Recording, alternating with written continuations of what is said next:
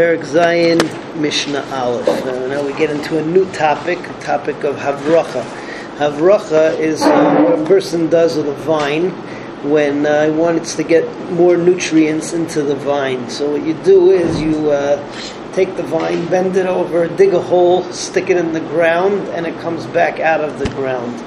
So basically it gets a double dose of nutrients. It gets the nutrients from its roots, and it's also getting nutrients from being buried underneath the ground. Now the question is, when you have havracha of a vine, so the new vine is somewhere else, right? And let's say that the place where the vine is under the ground, if you want to plant seeds over there. So if it's 6 tfachim away from the original vine, from the original roots, and let's say also from this new place that it comes out of the ground, so in theory you should be able to plant seeds over there. It's 6 tfachim away. It's not a karam. So is there a problem? So the answer is that it depends. If it's under regular soil, so if the root is 3 tfachim under the soil, then it's okay. Less than 3 tfachim under the soil, it's not okay. Even if you encase it in something like a pipe made out of cheres, or an onion, an onion shell, not an onion, a pumpkin shell, right? Doesn't matter because the seeds will penetrate, and therefore it's going to be a problem of kilayim.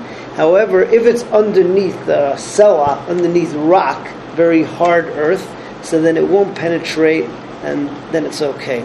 The last thing that we talk about in this mission is something called an arkuva, which literally means a knee or an elbow.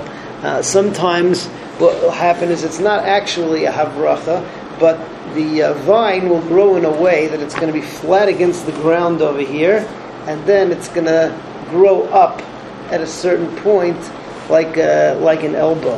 And over here, because of Marasayan, since it looks like it's growing out of this point over here, so you would have to move the seed 6 tfachim away, not only from the roots, if the roots are visible, but also from the place that it grows up. So that's Mishnah Aleph. Hamavrach gefen ba'aretz. Somebody who does a havracha and he puts his vine into the ground. Im ein afar al gaba shloisha tfachim. If there's no dirt on top of it of 3 tfachim depth, lo yavi zera aleh. You can't plant seed on it. Afilu hivricha b'dlas. Even if you put it underneath the ground and encased it in some kind of a pumpkin, or basilon, or in a pipe made out of earthenware, because the seeds can penetrate. But hivricha b'sela. But if you put it underneath a rock, right? Let's say that the ground there is just a solid rock, and you put it underneath that rock. You dug under or picked up the rock and put it back down.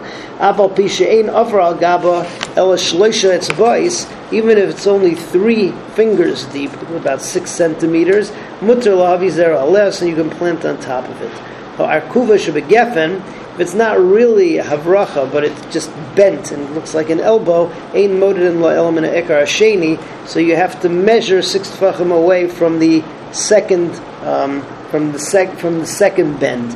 Now, what about the first bend? So it depends. If it's visible, so then you have to move 6 tfachim away from there too. But if it looks like it's underneath the ground or just flat against the ground, so then you would go from the ikar hasheni. All right. Mishnah Beis gets us back into our old issue of a kerem. Similarly, like we had in Aris, 2 rows with an Aris makes a kerem.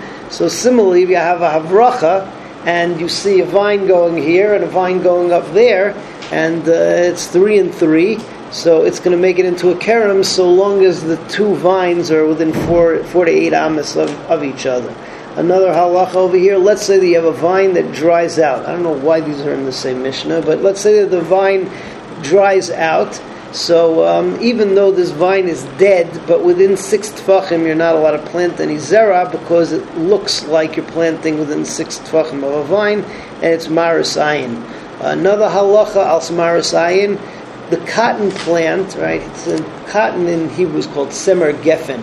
Right, wool of the vine. Right, the 2 plants actually look very similar, and cotton is one of the seeds that there's not a problem, at least midaraisa of kilayim. Right, we have kilaya kerem. We saw that there were very few plants actually a problem of kilaya kerem.